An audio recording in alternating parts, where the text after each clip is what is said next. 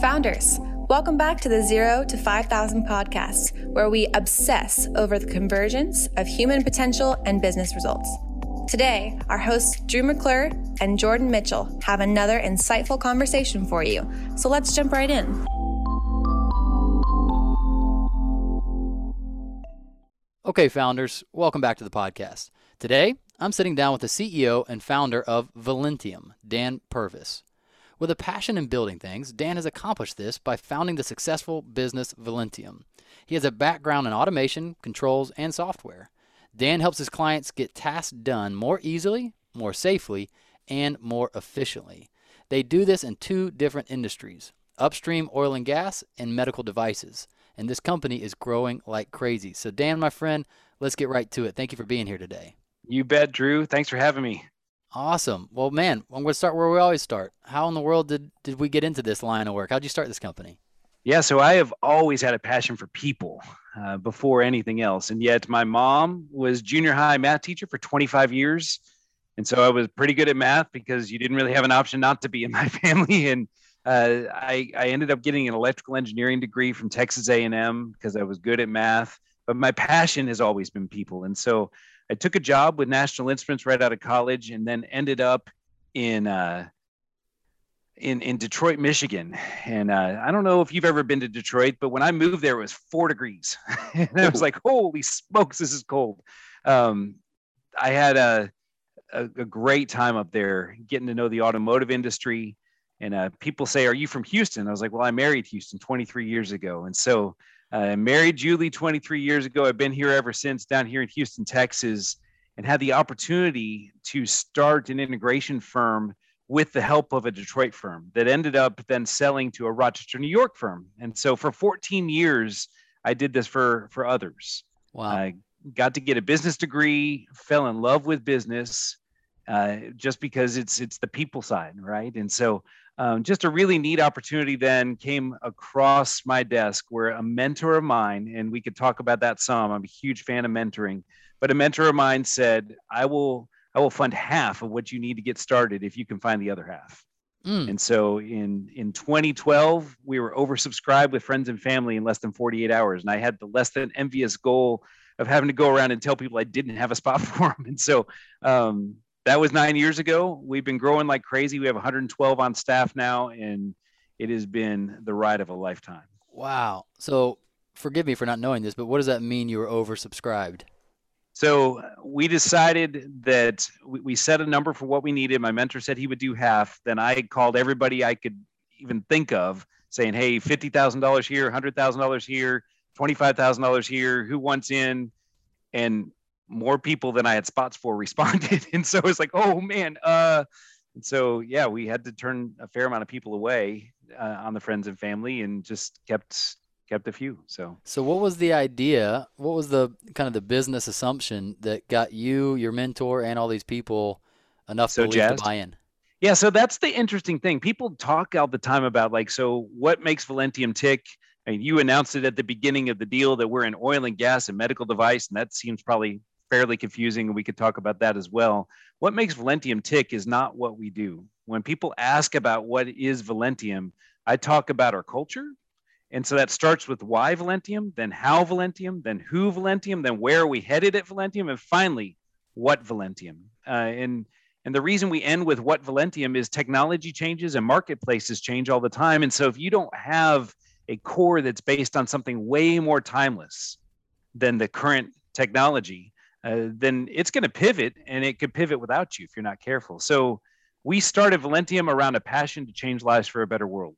It's the core of what Tim, my co-founder, and I are all about. We exist to change lives for a better world. I tell my staff that starts with them and their families, and then it moves on to our suppliers and our clients, and then it moves out to the patients or the users of the oil and gas technology that we ultimately serve. But when we started Velentium, that was the big core, is we wanted a chance to directly impact the lives of staff, their families, and then the ecosystem that we play in. Wow. I love that. I wrote that down and see if I got it right. There's why, then how, then who, then where, then what. Is that right? You got it. Yeah. And the what is what a lot of companies start with. And we've always been opposite of that. And sometimes people go, well, wait a minute. So what do you do? I was like, hang on, I'm not done yet. There's more, and so yeah. Well, But let's it go from really is key. let's go from why, let's go to how. Yeah. So real quick, just a quick why story that really epitomizes it in two different ways. One is like this Saturday, we have a bed build in our parking lot. So we'll have 50 some odd staff and their families show up at in our parking lot. We partner with a group that shows up with a Ryder truck full of raw materials. And over the next 4 to 5 hours, we will build 60 bunk beds. And it turns out that there are thousands of kids, probably in the Atlanta area, just like there are in the Houston area, sleeping on the floor, on couches, or in their mama's bed. Hmm. And usually it's a single parent that says, hey, my kid needs a place to sleep. And so then you spend the afternoon with these bunk beds you've just built. You put them into your SUVs, your pickups, and your minivans, and you drive them out to these families, and we go install them in their homes with all the linens, and you get kids jumping on that bed for the first time. It's like Dang. nothing I've ever seen. And the fun thing about that is, Drew, you have your kids. I had the chance to meet your kid just earlier, but you have your kids come with you. We have a banner from the last time we did this right before COVID where you took a Sharpie and signed your name on the banner. And my favorite picture from that day was one of our staff with a 7-year-old daughter, and she is carefully penning out her name while he watches her. And I got a picture of both their faces and just the pride on daddy and the intent on little girl. And yet the company that got to make all that possible and to teach the story that when you care about someone else first, you see a lot of power. So that's the passion. We had a supplier, a small supplier, single person in her business. And she called me out of the blue one day and she said, I didn't know who else to call. I'm like, well, what's going on? She was like, my husband, he passed away unexpectedly in his high school classroom, heart attack. And I was like, oh, that's horrible. She was like, and I didn't know who else to call. I don't know what to do. And I said, here's what we're going to do. We're going to give you an 80-hour contract and we'll prepay it. And you use the hours as you need them. And that's the fun thing about growing to the size that we're at, is that an 80-hour contract is not the end of the world for us. And we can have that wherewithal.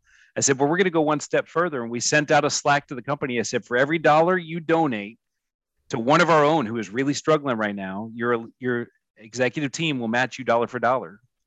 And she trusted us enough to give us her mortgage account. And then we got to video Zoom with her and say, we've just paid the next 4 months of your mortgage. We raised over $7,000 in 3 days, with the staff of Velentium doing half and the executive team matching that dollar for dollar. And she just wept for 40 seconds or so in just joy and grief and just the whole. And she was like, I can't believe it. Like, you guys have loved me like no one has. And so that's what Velentium's all about. It ultimately goes out to the patients that have devices where we turn science fiction into science reality. And it's fun to have people that have those devices and their life is completely different after one of our devices is in them, implanted into them. So that's the passion, to change lives for a better world. I say, you know what, that's better than air. But air is important, because without it, you and I are both dead in 6 minutes, right? But lots of people say a company is all about profit. And I'm like, no, we exist on profit, but not for profit, right? And so we exist to change lives for a better world. Without profit, we have no company. And so if we want to keep changing lives for a better world, then we better continue to have profits. So people say, well, man, it seems like you don't care about the money. I was like, no, we care about the money. And I was coaching a soccer team once with one of my sons. And at the end of the game, the mother of an opponent came up and said, what's your name? I was like, who's asking? He goes, I want my boys to play for you because you care more about the boy than you care about winning.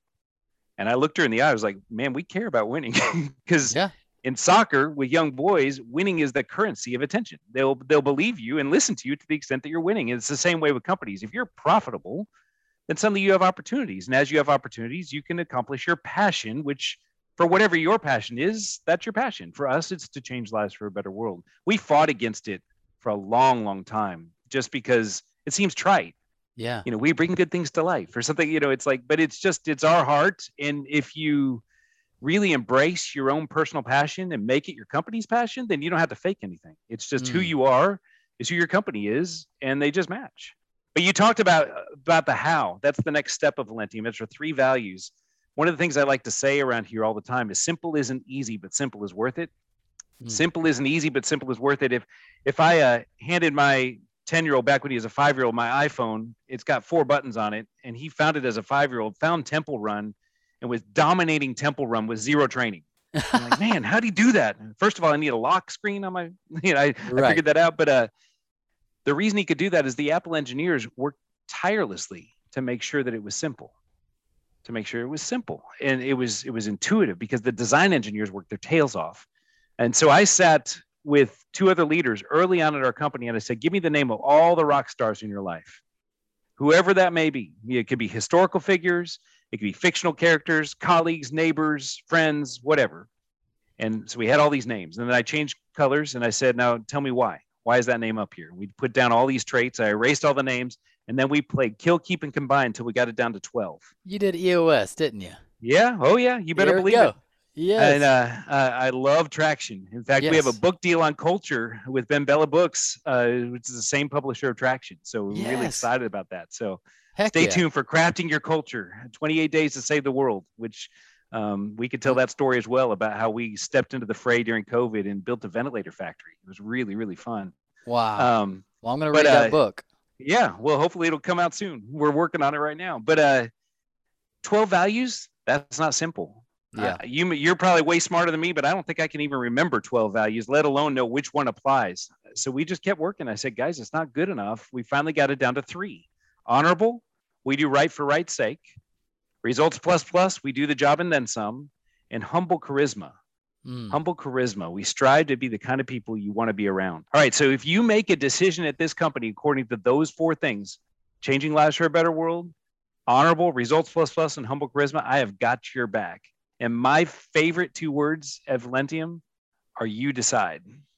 You decide. And people see it coming from a mile away. They come into my office, they start asking questions.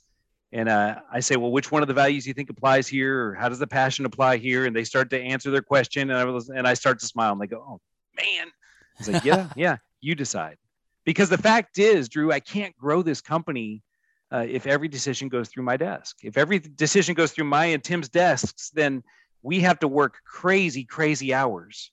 But I don't want to work crazy hours. I've got a 15, 14, 13, and almost 11-year-old, and I want to be with them during the critical decade. Right. Yeah, so I've got 4 kids, 15, 14, 13, and almost 11. And if every decision has to go through my desk or Tim's desk, we can't grow without us working a ton of hours. And I don't want to work a ton of hours. I want everybody to work. We say all the time around here, we want 40 to 45 hours a week, and they should be the best hours that you give. But there's going to be a couple of weeks every year where you've got to put in who knows how much. It may be 80 or 100 hours because there's deadlines. It is what it is. But You Decide allows us as a company to grow everyone in the company, to continue to develop and grow your talent, because you know that the decision is going to be pushed in our company down lower and lower, closer and closer to that client. Yeah. And so whether it be the why of changing lives for a better world, or the how of honorable, results plus, and humble charisma, those 4 tenets govern everything we do. How early did you start to implement that culture, understanding those values? Was that right away from the beginning? Was that a few years in? That was from the very beginning. We were talking that dry erase board with all those names was on a dry erase board in early 2013, early on in our beginnings. It was actually, the values were there before the passion, because we kept fighting with the passion because it seems so simplistic and trite, but it really reflects who we are. Yeah. Yeah. Well, I both love that I still don't know what you do, and I'm both curious, right? Yeah. So one, I really do love that I don't know what you do yet, because I think you're hitting at what really makes a company truly successful, and it's that it's bigger than the product or the service or the expression of the company, and it's really down to who you are as a culture and what you're built on and your values and those kinds of things. So we can still stay in that conversational zone, but just so I know, what do you guys do? What do we do? So yeah, first of all, being Houstonians, oil and gas is all over this town, and so we do some of that. But the thrust of the company as we formed it was around med device. So as technology has continued to evolve, you're seeing more and more devices with more and more smarts built into those devices, increasingly either worn in a patch form or implanted into the human body. And so as these devices have gotten more and more complex, you've got startups and large medical devices alike that need a whole assortment of different services, from usability and human factors and making sure that the device is intuitive to the surgeon or the nurse or the caregiver or the patient, to cybersecurity in a world that is nefarious and making sure that the device is safe from vulnerabilities, to manufacturing and manufacturing tests to make sure that every device comes off the line in the exact same way as the template device or the master device that was approved by FDA. Electronics design, because I've got now microcontrollers with memory and batteries and all the electronics inside these devices, and hence the firmware is the software on those microelectronics. I want that device to communicate to my phone, and so mobile software and then cloud software so that the doctor and the caregivers and the ecosystem around this patient can see all of that data. The mechanical that puts all of this together into a form factor that's insertable into the human body, and the leads that can tunnel out to the nerve that you want to excite. And finally, the systems engineering that ties all of those 8 different sections together in one tidy package that you can send in a design history file off to FDA. We believed that that was pretty overwhelming to people.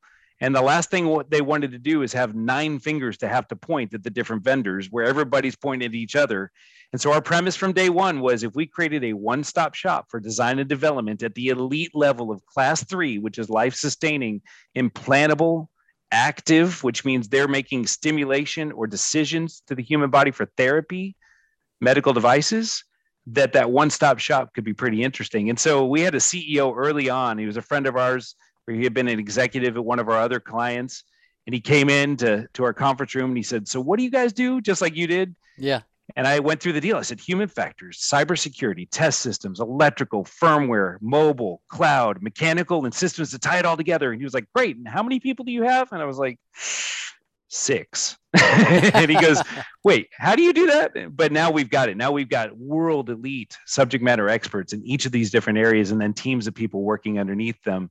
And that's the message, is that if you are new as a medical device founder, you've got licensed IP out of a university and you want to take it from that licensed IP to full commercialization, we are a one-stop shop to do all of that.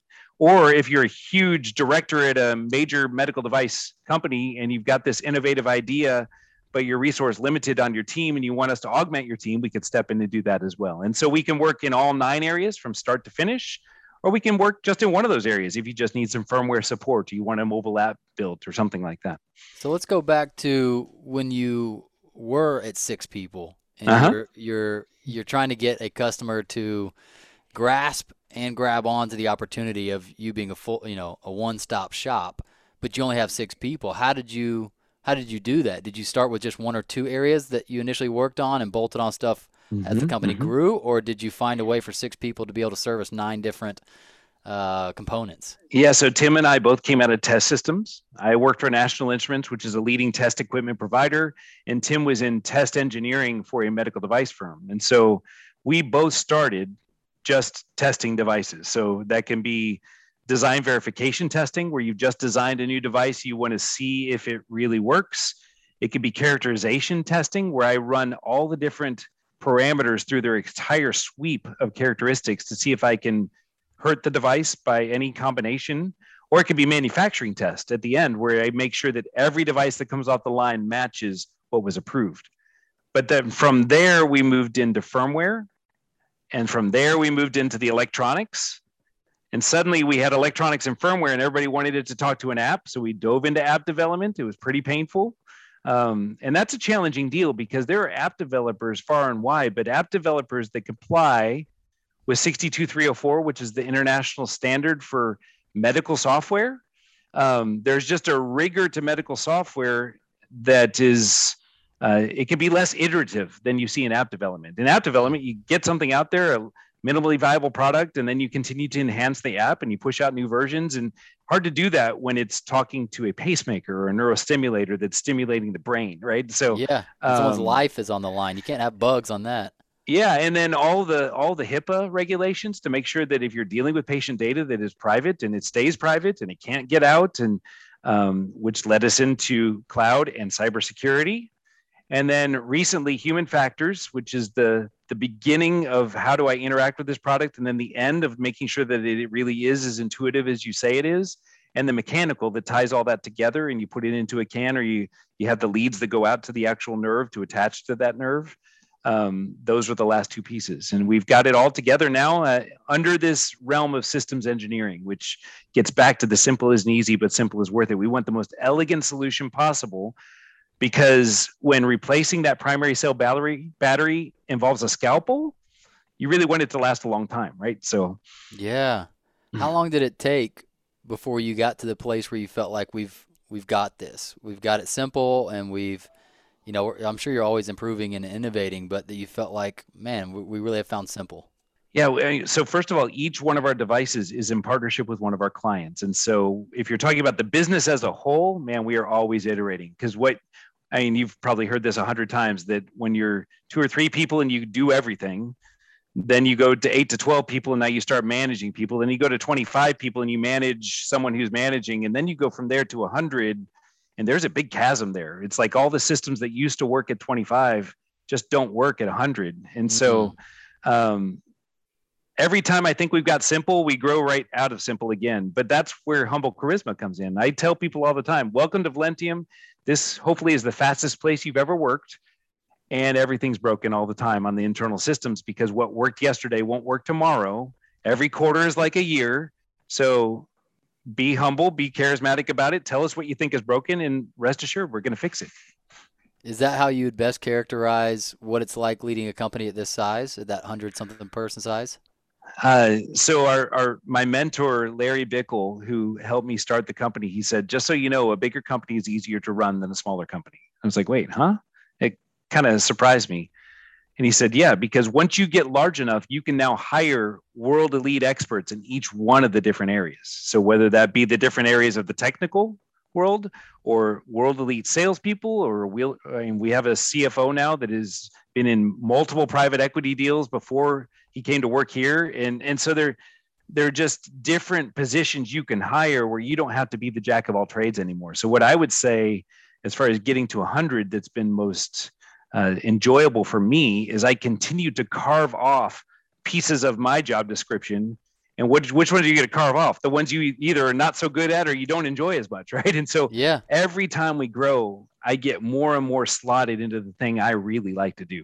Yeah, which I'm sure you're familiar with in EOS language, attraction language. Delegate and elevate. Delegate right? to elevate, but towards your unique ability, right? Mm-hmm. The thing Absolutely. that's at the intersection of what you're best at and you most enjoy. What's your current understanding of or articulation of your unique ability that you keep moving more and more towards?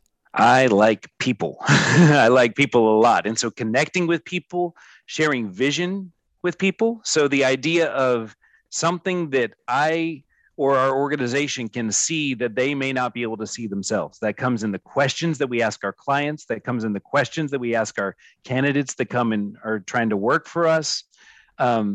To believe in something, to see something, and to then say we can get there together is something that I really like to do. And so you find, as you continue to push the limits of the company into new areas of service, as well as into new areas of giving. I mean, when we had our first bed build in the parking lot, it felt kind of awkward and weird.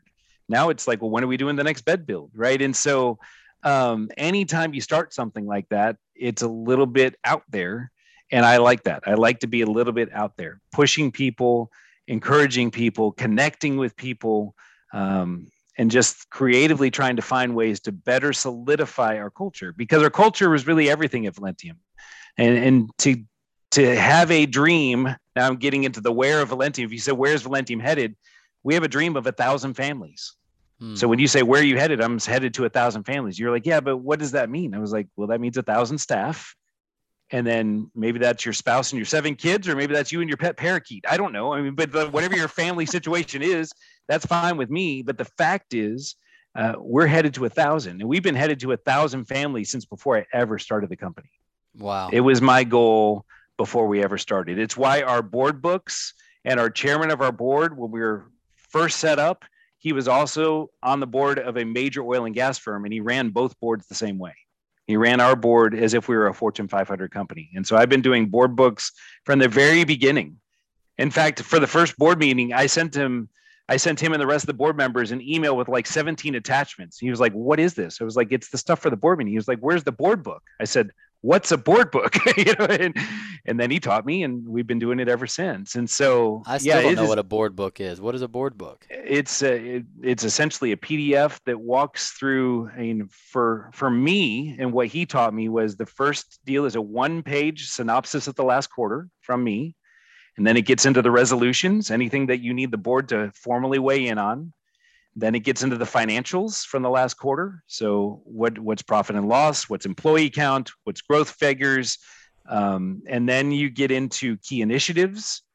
And then there's a goals and budgeting rhythm of the year. And so as you get towards the end of the year, you're working on budgets and goals for the next year. As you get into the first and second quarter, you're saying, how are we tracking towards the budget? Are we over budget, under budget?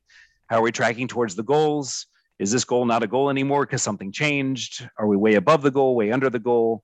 And then strategic discussions that may come up on a one-by-one or meeting-by-meeting basis. And all of that in a very coherent PDF deck, if you will, that you then walk them through. And I learned, like, as the chairman of the board, he's in charge of the meeting, and he would say, "I call this meeting to order, Dan." And then I would run the whole meeting, then he would call for it to end, and so, but it was great. I was trained from early on, when we were a very small company, how to have a company that can handle hopefully 1,000 people. Well, that brings me to what you said earlier, which is your passion for mentorship. And I would love just to hear about that, who this person is, how you met him, and what does mentorship look like in your life? Yeah, let me tell you 2 mentoring stories. So the first is Larry Bickle. Larry is a businessman in Houston. He has a home in Denver, and love Larry. I know him and his wife Vivian well, and met him through a friend. We went to coffee in 2005 at a Starbucks. I had a whole PowerPoint where I presented, speaking about as quickly as I'm sure I'm speaking too quickly again now.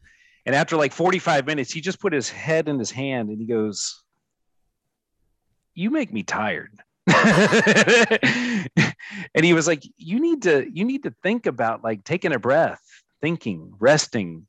And it was a really interesting deal, because one thing he taught me is like, what got me to the point where I could start a company is not what gets you to the next level. Yeah. We all got to this point as founders by winning, by being the one that stayed up the latest, that worked the hardest, that got the most results, that hustled more than anybody else, and just close more deals, close more houses, whatever the thing is that you do.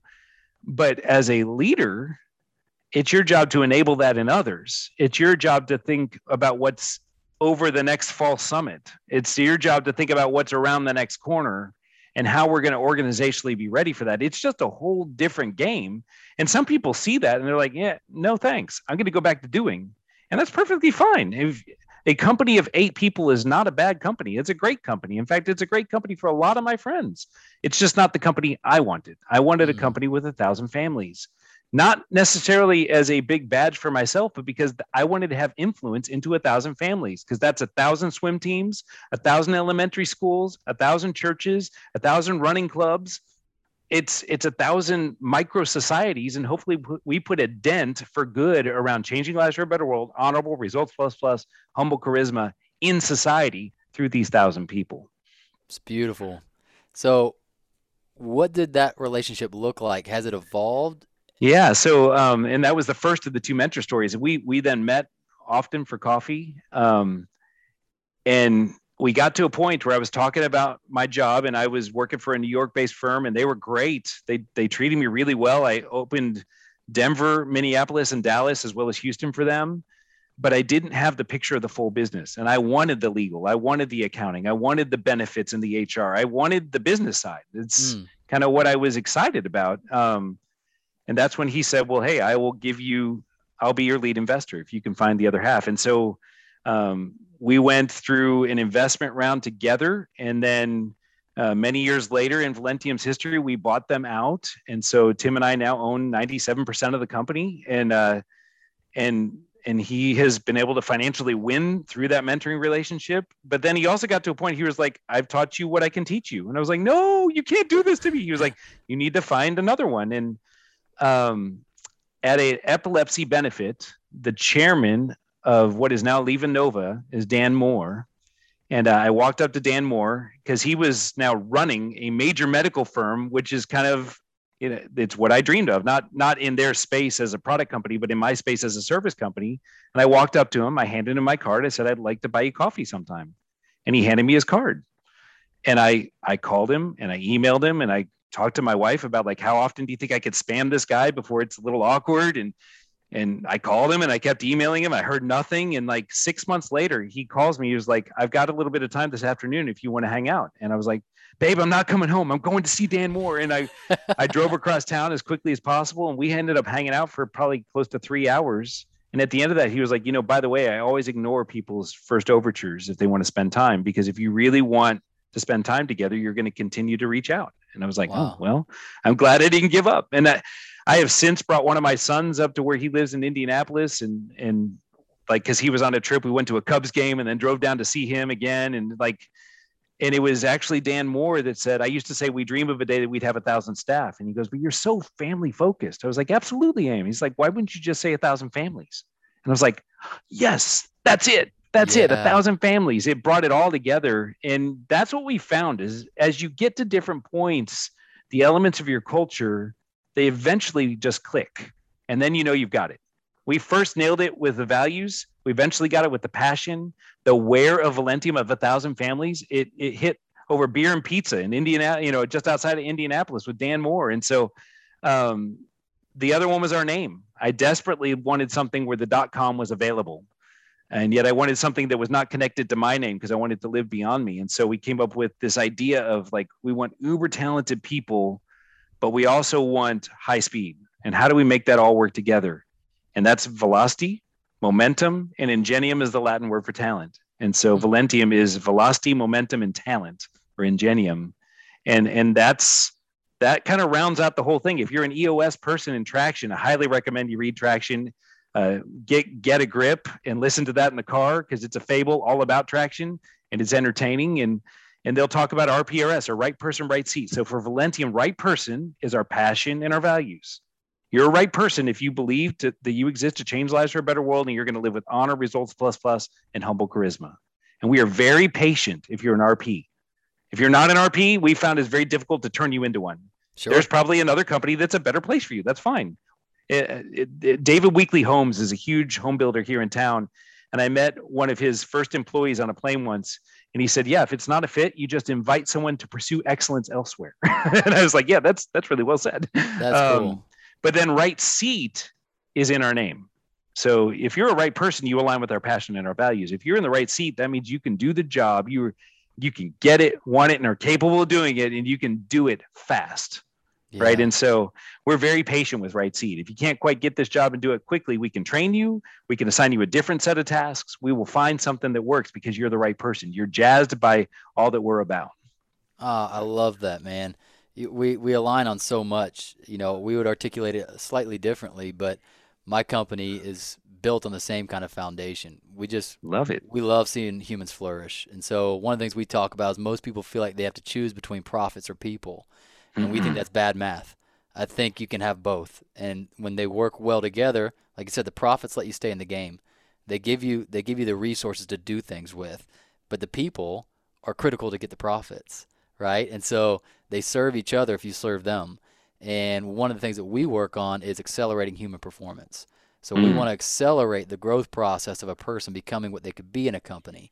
The leader could be, the executive team, the manager, that kind of thing. And you mentioned before we even got on here that I want to make sure we talk about that you were diving into flow research, which I love. Yeah. I love Stephen Kotler. I love the idea of understanding the state that a person can be in where they experience timelessness, where they experience a selflessness. That was a big part that I learned from him in those flow states, that there's a few things that are happening. You lose, self-orientation goes away. Time orientation goes away. Inhibition and insecurity goes away, and you bring your true best self for a meaningful moment, right?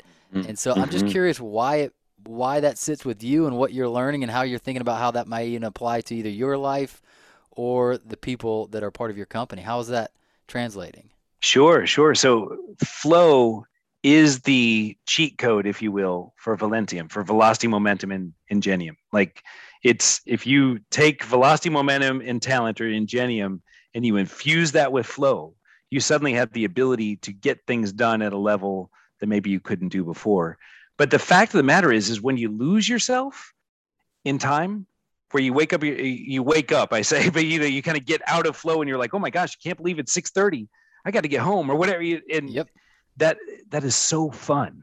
Yes. I mean, when time stands still and you're really, really in it, it's just so fun. And so we find that that environment has to be cultivated. And then once you find that old environment and you figure out how to cultivate it, then it has to be trained. And then finally it has to be disciplined, right? So it's like, so cultivated is first. So I cannot get into flow in clutter. So if my desk is full of junk, it's a no bueno, right? So I have found that a candle and jazz helps, right? And so if I'm in the office, it'll be a smaller candle or like, and then noise reduction headset, right? And at home, it doesn't have to be that way. And so, but like that kind of sets a stage for me. Now, other people are different. My colleague, Tim, my co-founder, he cannot do music.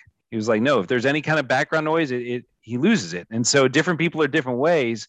But so to cultivate it is one thing, then to train to say, okay, how am I going to train my organization to respect flow? Because we have flow boards outside of every cube. It's got your name. So it's Drew McClure. And then instead of your title, you can put whatever you want, like underneath. And so for me, I've got my 5 family members underneath. Under Tim's name, he's got hello in like a gajillion different languages because he loves to do world travel. Different people put different things. And then there's a picture that can be you and your family or just something else. In fact, our CTO, Randy Armstrong, he has a rare stamp because he's a treasure hunter through stamp collecting. And so he has a rare stamp as his picture. But then there's this dial that's got red for do not disturb, blue for I'm out, green for come on in. And I think there's one more color that we never use. But we talk about it all the time around here. Respect the red. If you see red, you leave that person alone. They're dominating for all of us. Yeah. Leave them alone. Leave them alone. Leave them alone. Like when you're on Slack, and we use Slack all the time, if somebody's on do not disturb and they're on red, leave them alone. And so that training that, but then the discipline is more on the personal side. So it's like in all of Kotler's research, he talks about how flow is exhausting, right? You come out with this high, but it's also taken something, right? Have the discipline to say, no, I live for this. I live for these states. And as a result, I'm going to discipline myself to go turn it to red, get my environment right, and dive in. It's a lot easier to check Slack. It's a lot easier to check email. It's a lot easier to surf the web. It's a lot easier to do. I mean, you can tell when I've got some really big deadline and that kind of thing, because suddenly I'm interested in like cleaning the house because I'll do anything to avoid having to get into a difficult flow state around a difficult concept. But then once you get in, man, you can get in and really be stuck in, which is beautiful unless you're interrupted. And so we've just tried to work hard. We have a book club at the company. And so we've read Deep Work, which is a book about flow. And then I've done Zero to Dangerous. A shout out to Zero to Dangerous. If you're ever looking for a training around flow by the Kotler's group, it's the Flow Research Collective. Fascinating work. And so, it's just essentially, I would call it a cheat code on how to get more done and be way more jazzed about what you're doing. Absolutely. Yeah. That's amazing. One question I have for you, and then I know we're coming up on time, so I need to let you go soon, but what I hear often is, there's what we call the war between the urgent and the important. And often the urgent, if you're not thinking outside of the moment, you just get sucked up into a bunch of reactionary stuff all day. And you're convinced that that's the way it has to be, right? Mm-hmm. And then there's some other people that have kind of flipped the game on their head and go, actually, the phrase we use a lot is 99% of emergencies aren't. They're just not. They present themselves to you as an emergency, but they end up becoming distractions to the truly important thing you needed to be doing that day and get into a flow state and whatever. But how do you negotiate that? How do you help your culture be proactive in setting aside the time they need to do the most important stuff and get into that flow state versus just reacting to the email that came in and the Slack messages and all that kind of stuff that is a level of importance. You can't just totally disregard it, but it's like you have to kind of reprioritize or time blocking or something, like how do you guys approach that? I think at the core, personally for me, you have to come to a point of enough self-security that you don't need that urgent buzz, if you will, of like, look what I just did, right? Yeah. I mean, because the fact is, if you get hooked on that buzz of feeling important in the urgent, you're actually leaving the important aside, and you just mortgaged some portion of your future. Yeah. And it may be recoverable. It probably is recoverable, but it's not recoverable right now because it's already gone. And so to rethink like your whole mindset around significance. And there's lots of great books about it. Think and Grow Rich, The Secrets of the Millionaire Mind. Both of those have been very instrumental for me. Just what is your money mindset? Yeah. Which I would say more generally, what is your productivity mindset? And so do you have enough security to say, no, only the important survives? Yeah. And then do you have a company that will respect that? It may be that your boss is like, heck no, it doesn't. I want the urgent and I want it now. And I really fight that in myself because I'm guilty like any boss, no, I want it and I want it now. Did I just call somebody out of the blue and I expect them to answer because I want to talk to them right now? Or did I take the time to schedule something ahead of time, which took some forethought, et cetera? It's a real challenge for sure. But I would say to try diving deep into yourself to think about, why do I keep going back to the urgent? Yes. Man, it reminds me of, let me see if I can find it real quick on the cuff while we're doing this, but I will listen to this conversation between Pete Carroll and Michael Gervais. Do you know about them? I know Pete. I don't know Michael. So Michael Gervais, in the industry I'm in, I look up to him a lot. He's a sports psychologist as well as just a performance coach, right? And so he's been working closely with Pete Carroll and the Seahawks for close to a decade now. And Pete has seen him as being invaluable to their organization and what they're trying to do with their culture. So they wrote a book together. They created a company called Compete to Create. I'm giving a lot of free advertising for them. Love it. And it's awesome. And so I listened to a audible book that they did. It's just a conversation between the two of them called Finding Your Best. And I found it. Michael Gervais had this quote where he said, most cultures are built on high productivity, not performance, where their identity is tied to what and how much they do. They end up increasingly hustling for their self-worth, believing if they do more, they will be more. They become trapped when their self-worth is a consequence rather than a cause of production or personal achievement. And that's what I've found is, like you said, very intuitive of you, that there's some self-worth unknowingly derived by output. Look, I responded to every email and I did a lot of things versus, but did I do the most important thing? And even if that thing has a delayed result, that maybe I'm working on something now that we won't see the fruit of for another month or 3 months, right? And he's like, you've got to distance yourself, but it comes back to the culture. Which one does the culture promote? Does it promote the results that matter, regardless of how long it took you to get there, or does it promote the instant thing and the appearance of busyness? Does that make sense? Mm-hmm. Well, yeah, we've been trained from the earliest of ages. I mean, 3rd or 4th grade, if you can get through that 100 multiplication table in 3 minutes or less, you win. And if you don't, you have to keep doing it. And it goes all the way into your early career before you started this entrepreneurial endeavor. And it's like, if you can get more sales than anybody else, if you get more calls in than anybody else, we live in that kind of world. And yet it all gets turned on its head when you enter into leadership, because suddenly it's the quality of the idea that is way, way, way more important than the quantity of ideas. We tell people this all the time, that like the difference between winning and losing is just so infinitesimal. I mean, we've been cheering on Novak Djokovic all year long because it's never been done since 1969. He got all the way to the final of the U.S. Open and came up a couple of sets short. And you're like, that's just how close you can be, right? And so shout out to what he did do, though. That was pretty amazing. Yeah. It makes me think of a client of mine that I was coaching the other day who was recognizing, I think she was the way that she was understanding is, I think I'm succumbing to the tyranny of the urgent. That every day I feel this guilt and this, I just got to do what keeps presenting itself to me, but I keep putting off the thing that I had forethought about is the most important thing. And I said, would it be fair to say that most quarters, when you're reviewing your goals, you find yourself defending the fact that you dropped the ball on the most important thing that we had set out, and you use all the small things that came up in the meantime? And she was like, yes. I was like, would you rather be in that same meeting defending all the small balls you dropped because you accomplished the big things? And she was like, that, I'd rather do that. And I was like, the only way you're going to do that is by you starting to actually prioritize in the meantime the important things that you've already thought about, that you see clearly, and then you find space knowing that I'll probably still drop some of the smaller things, but I'd rather defend that than the fact that we didn't hit our goals or that we didn't make the improvement that we said we were going to make as a company, and I'm justifying it because of all the fires that popped up. Does that make sense? For sure. Quick shout out to any of you that are still dragging your heels on quarterly offsites. This Thursday, the 5 of us on our senior leadership team will spend all day together away from the office on a quarterly cadence that we have done since like 2014. Wow. And so I can look back over those meeting minutes, and that is a 3-month by 3-month where we're looking at 10-year, 3-year, 1 year, and then quarterly goals.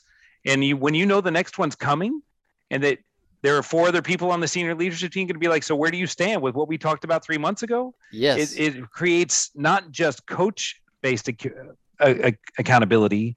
It creates peer-based accountability that we have decided together that this really matters. And it's really fun to look. When you look at the 10-year goal we set in 2012, it became the 3-year goal in 2019, and we're hitting it here in 2021. Come on. And it's just fun to see. And so now, like when we challenged the team in 2019 to set a new 10-year goal, because we made the 10-year the 3-year, the 2029 goal, I said, what if we made it 1,000 families? And everybody's like, whoa, because I think we had 45 on staff. I was like, that's just growing 20 times in 10 years. Let's take a look at it. You could make a spreadsheet, say whatever you want. But I said, here we go. If we grow at this percentage and we have a couple of acquisitions, we can do it. And I just let it marinate for a while. And by the end of the day, everybody's like, yeah, let's do that. And so 2029, 1,000 families, here we go. And it's super fun. That's amazing, man. And I just want to end this part of the conversation with giving you this shout out. It's inspiring to hear conversations like this. It's inspiring to hear companies built on values and priorities like this, and to also know that it works. Last year, not only did you make the Inc. 5000 list in 2020, but you made it again in 2021 and 1,000 spots higher. And man, just some social validation. I know it doesn't mean everything, but I wanted to give you guys some major props and shout out for the work you've done. You bet, Drew. Thanks for interviewing me and allowing us to be on the show. It's super fun to just help people understand. I like to say slow, fast, slow. If you will take the time to slow down and plant roots culturally in your company, in our world, it's like, what does it mean to be a true Velentonian, right? It's like, what does it look like? Then you'll have fast moments. Yeah. We had one last March where, in partnership with General Motors, the U.S. government, and Ventec Life Systems, a company we've been serving for years, to build a ventilator factory that would suddenly build 10,000 ventilators a month. And we did that in just over a month and a half. But it was extremely fast. But because we had the roots of culture that we had been working on for almost a decade, the whole team just stepped right up immediately. And then to slow down afterwards and say, what just happened here? What did we learn? How can we make sure that the lessons from this turn Velentium after that ventilator factory into a world that is never the same as what we were before? Because we are different now. So slow, fast, slow, to take the time to seat your roots deep, such that when you have those moments and they come up, and you know when they've come up, it's like, now I've got to seize the leadership, seize the day and get after it. And then afterwards to regroup, review, and learn. So huge. That's beautiful. I wrote that down. I hope my team names the episode "Slow, Fast, Slow." That's awesome. Nice. I have the power to do that. I can tell you There you go. All right, let's get into our 5 lightning round questions. So you bet. These are 5 questions we've asked every founder that's been on the podcast. Starting with question number 1. If you could ingrain just one message into your entire organization, what would that message be? We exist to change lives for a better world. It starts with the passion. If you have a decision to make that decision for humanity. Never check your humanness at the door. We have a tendency in corporate America to say, I walked through the door, I entered my cube, and I became an asset. No, that person next to you, that person around the corner, and that person in the boardroom, all the way up to the very top, has dreams and fears and excitement and family and friends and agendas. And like, let's keep our humanness at all times.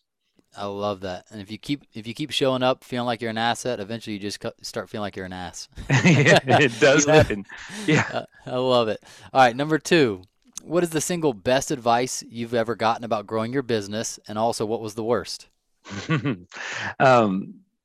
So my first mentor, Larry Bickle, said there are 5 aspects of a business. And I think about this a lot. And so they're people, technology, legal and regulatory, finance, and sales and marketing. And if you could see me, sales and marketing is the thumb, because without the opposable thumb, you have a very expensive and time-consuming hobby. And that's not a good idea. But thinking through your business according to those 5 areas: people, technology, legal and regulatory, finance, and sales and marketing. Making sure you dominate in each one of those in whatever niche you choose to play in. If you can't dominate all 5, you need to keep looking for where you can. And once you get all 5, man, you've got something really special.